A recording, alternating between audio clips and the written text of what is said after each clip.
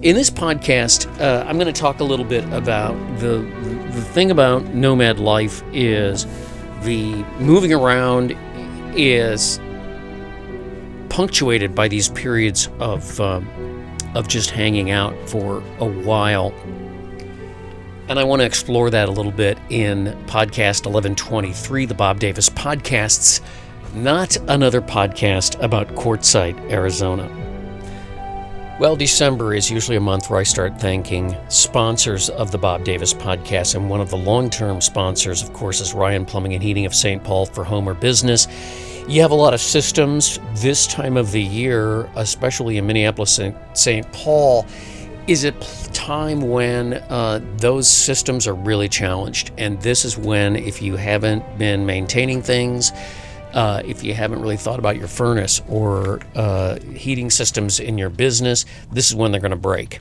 As Greg Ryan from Ryan Plumbing and Heating said, you really don't want to see what happens to a place where the pipes have burst because the heating system went down and whoever owned it was out of town and didn't realize that something like that could happen. So, yes, heating checks can still be done, although your heat is running, but it's a good idea to have everything checked. When you have plumbing or heating problems or air conditioning problems in the summer, you got to have reliable service. That means Ryan Plumbing and Heating, because there are so many systems. A lot of these systems, depending on what your house is or your rental property is or your business is, can be 30, 40, 50, 60 years old, especially when it comes to plumbing in St. Paul. Some of these houses are over 100 years old now.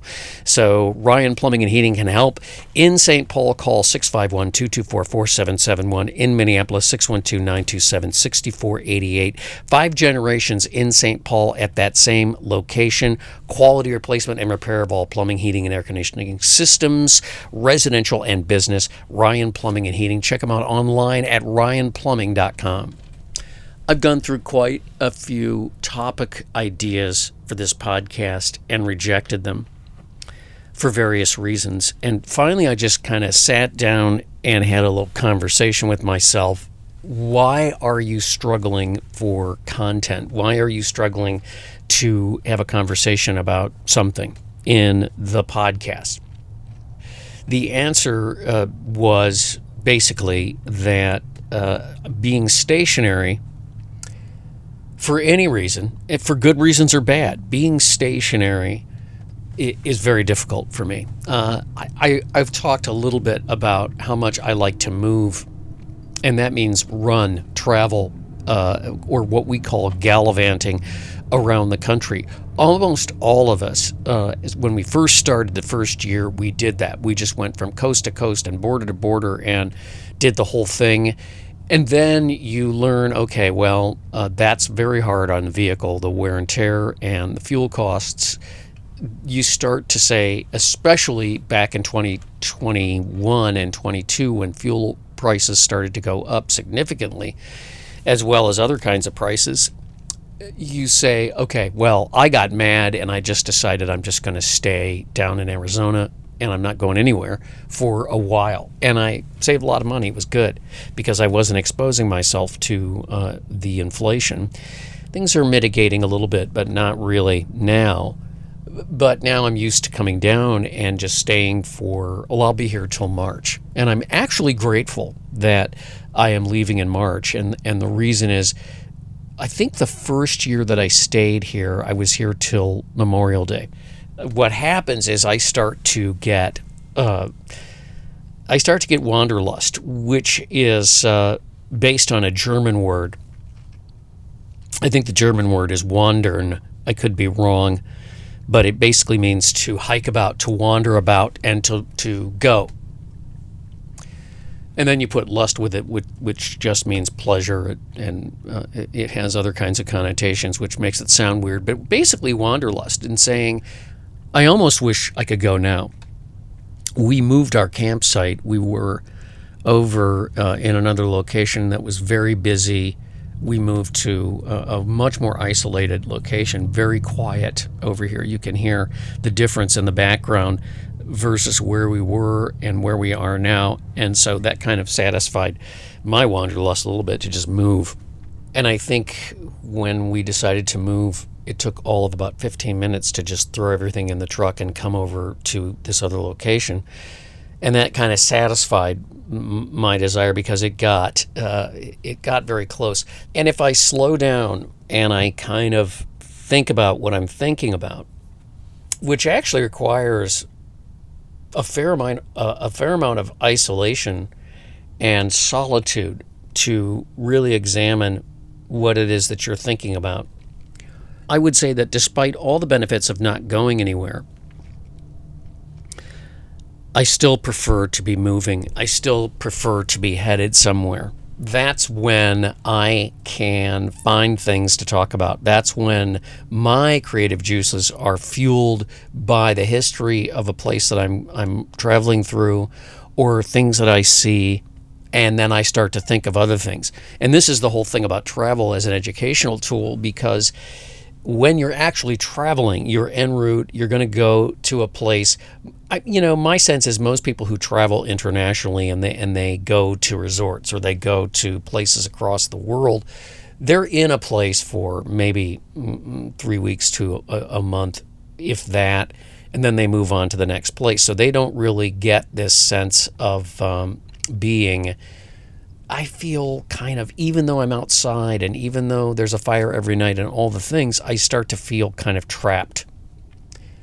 We've talked about the thing is, during the summer when we go back up north, sometimes we're with relatives or friends, and so you're in a house a lot, and that's an excruciating experience. Being in a house or having to stay in a house is really hard. And I don't stay in the house. I don't stay in the cabin when I go to Wisconsin. I stay down on the flat by the lake with a fire, and it still drives me crazy.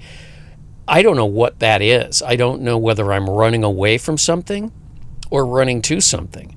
I think once you get used to doing this, once you get used to traveling, whatever you want to call it, I hesitate to use the term nomad life or nomad, because it's now become hackneyed. It really doesn't describe anything. In fact, if anything, it evokes a negative image of people in cars and vans, whether it's Yuma or California, the deserts in California, or Utah, or all these places where people traveled, or a broken down old, dusty school bus with 4 kids and 3 people in there, whatever. I'm sure they're having a great time, but the concept of nomad it conjures an increasingly negative view. And I don't do this to be social necessarily, although I've met and become friends with and have really good friends that I'm camping with. I wouldn't trade them for anything. That's not the issue. And we all talked about how when we got here, we all felt like we were home, and it's true. And it will be our home until, at least for me, until March, right? This is what you think about when you're trying to explore this, and the reason I'm sort of padding about and kind of talking around the thing in this particular podcast is because I'm still working on what all this means. I'm still trying to figure out where we go from here in the 4th year of my quote-unquote nomad travel experience, which for me has become very normal. What is next, and what do you intend to get out of this? I can't just do this forever and just hang out. That's not me. I'm creating content, I'm doing podcasts, I'm doing videos for my YouTube channel, blah, blah, blah, blah, blah. And my YouTube videos, I'm not driving around looking at campsites, which is why I'm calling this not another podcast about quartzsite, primarily because this is what everyone's doing. They're all putting up YouTube channels and talking about quartzsite, which is just a place. It's just a dusty truck stop town, and over a period of time, tens of thousands, not hundreds of thousands, and certainly not millions of people come here for various reasons, because partially, and I think mainly, because this is kind of this little corner of the southwestern United States that includes the deserts of California, the Quartzsite area, Yuma, this whole sort of little southwestern corner of Arizona, California, southeastern corner of California, and south, obviously, into Mexico. We're not going to Mexico, but you know what I mean. It is a place where the weather is almost perfect throughout the winter.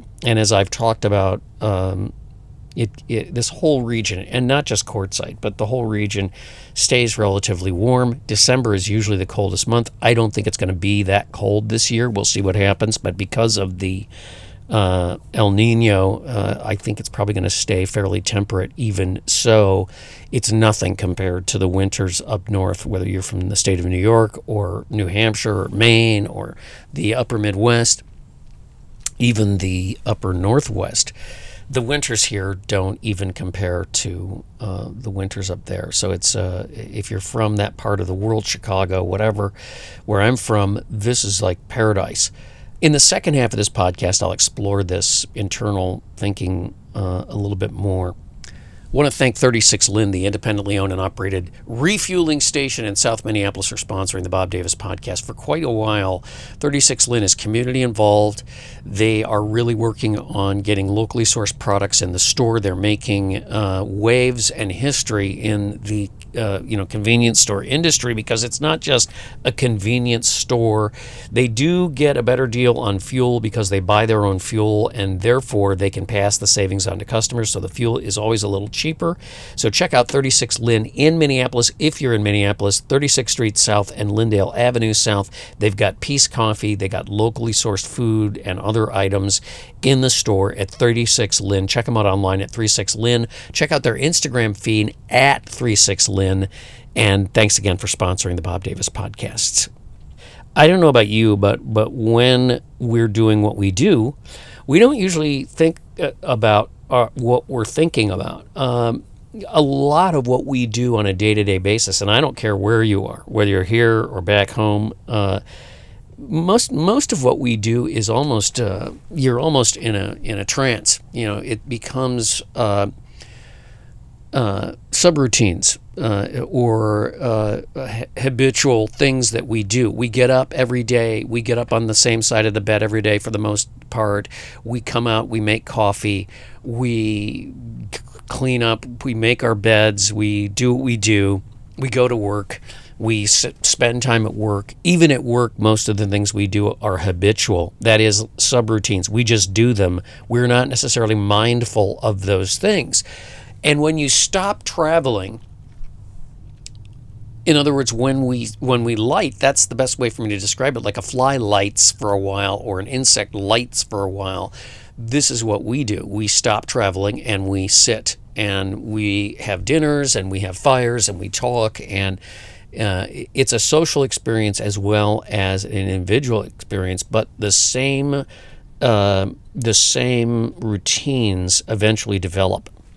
And I think the reason that I started doing this is I wanted to break all those routines. So obviously, being human, we replace those old routines with new routines, and that makes it a little easier. So one of the examples of how that can be a negative thing is when you first start to travel again after you have been lighted, so to speak, you make mistakes because you forgot. And the reason you forgot is you're basically operating on the habits, the subroutines that you put in place when you were stationary. And you don't have your travel legs under you. So it's when you have to pay the most attention is when you first start to travel again after a long period of stationary living. And I'm becoming more and more intrigued about why I feel this literal wanderlust. The idea of just simply traveling to travel, not really going anywhere, not really planning to go anywhere. Obviously, I have a plan to go to Florida for my niece's wedding, and I'll do that, and I'm super excited about it. That's going to be a lot of fun, and I'll see family and so forth. And I'll also probably go to Virginia because I have some other things I have to do. But other than that, there's really no objective. So it's I'm going to leave with plenty of time to sort of meander, and plenty of time to sort of meander back up to Wisconsin for the summer. So the meandering is really the wandering, the hiking about, and that is kind of the juice, where you're traveling, you're moving in a direction, and you're seeing things. And what I'm doing now is just searching for routes and directions and places that I haven't been. And I wonder where that comes from, that desire to travel. Certainly, I experienced it when I was a kid with my family. We would go to Florida every year, and we did a lot of traveling around the Midwest. We did a lot of day trips as well because my parents were into things like history. We'd go to places. We'd go to the Indiana Dunes. I lived in Chicago. We'd go to what was called Starved Rock. We'd go to Galena because she loved to go to Galena, Illinois. And we would go to Florida every year, and we travel through the South, but almost always on the freeway, although at that time there were still back road routes that you had to take. And that experience for me at that time, even though it wasn't an individual experience, that experience for me was really seminal. That was really a special experience for me, and I loved it. And I always enjoyed the traveling and being in another place for a week or so and then traveling back. So the traveling was what it was all about. And today, it's kind of the same thing. I have trouble just sitting in one place because I have to go back to really thinking about what I'm thinking about in order to really develop content.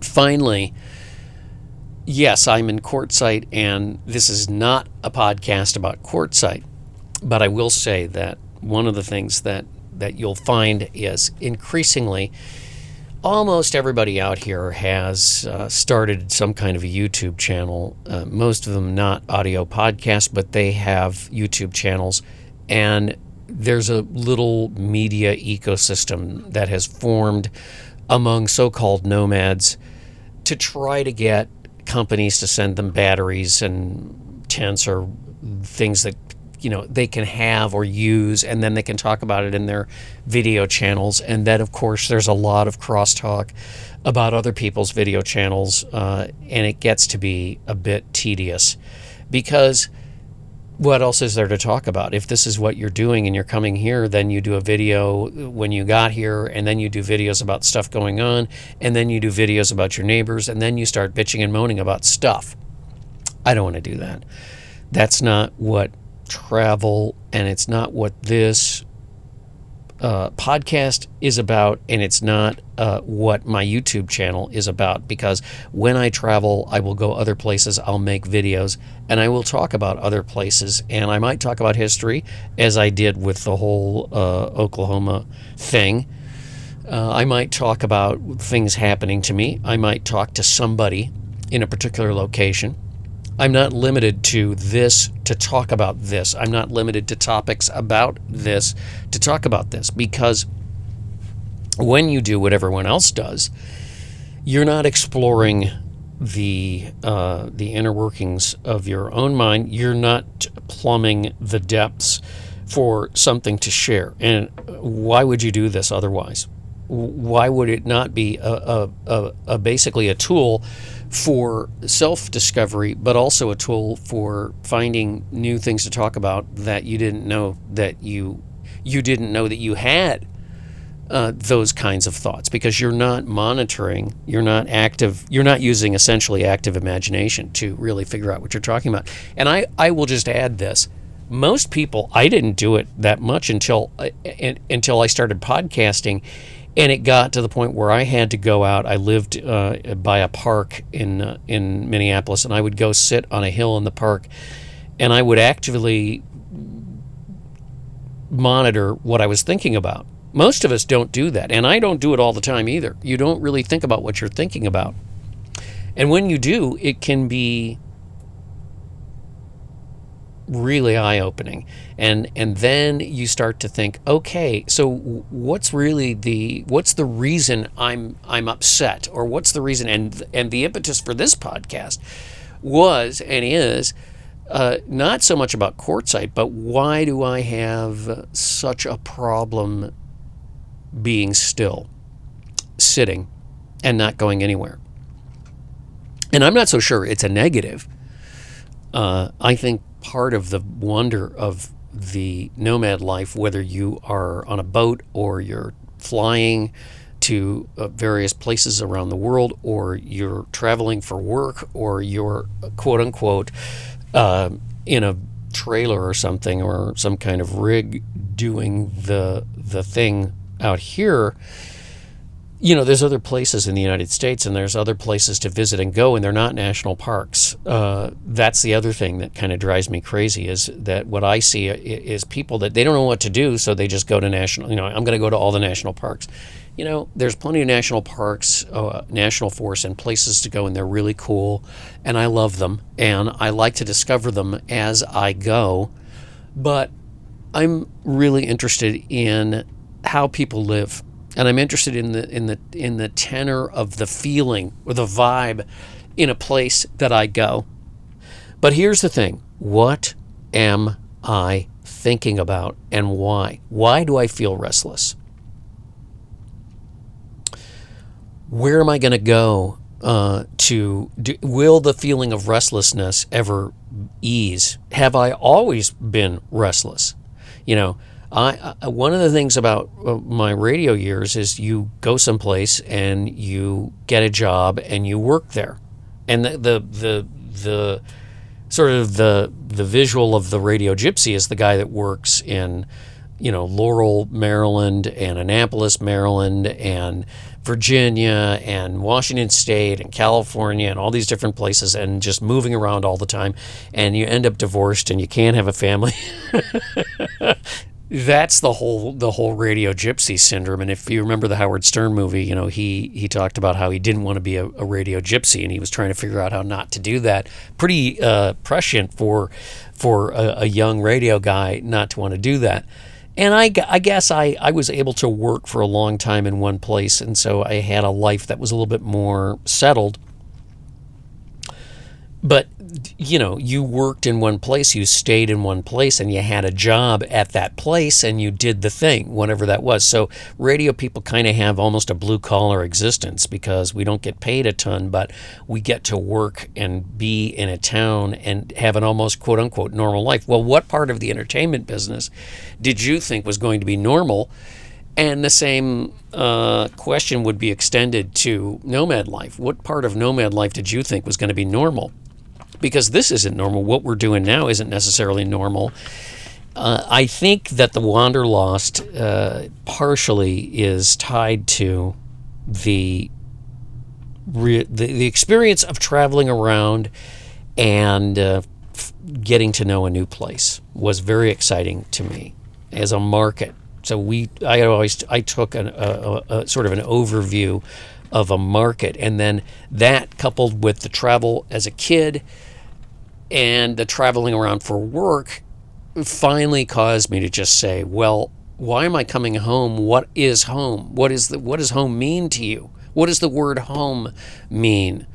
What does the word coming home mean when the four walls inside this ambulance really is home? So I guess I would say that I feel a little bit better because I've explored that idea of why I feel restless a little bit. I'm not so sure I've eased the restlessness in this podcast either, but it's interesting to share.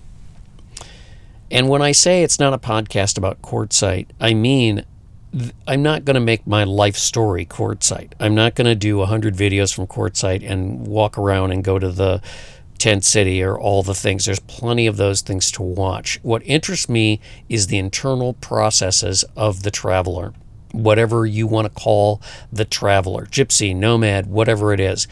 Whether it is a digital nomad that flies to Fiji and works on a project, or goes to Peru for 6 months or 3 months or whatever, or goes to Ames, Iowa for 3 months. We're travelers, and in a sense, I guess you could say we're all travelers because we're traveling through time and space. We're traveling through time. We live a life that travels through time, and it comes to an end at some point. And you gather whatever lessons you gather from that time. So we are travelers in time, But some of us are also travelers in space as well as time. And it's very interesting to me, the response that it generates with people, because maybe the desire to live in one place in some ways, and I'm not passing a negative judgment on people who live back in the world because they're trying to establish a life. I'm not the guy telling people that this is the way that you should be. I don't know that I would foist this life on anyone. And I respect people who say, you know, I'm putting down roots. I'm part of a community. I'm working on building and being part of a community, whether it's Chicago or Ames, Iowa, or whatever, you know. And I'm not going to have somebody tell me I'm doing the wrong thing. And I wouldn't, because I don't know that that this is a life that I would foist on anyone unless they had the chops for it.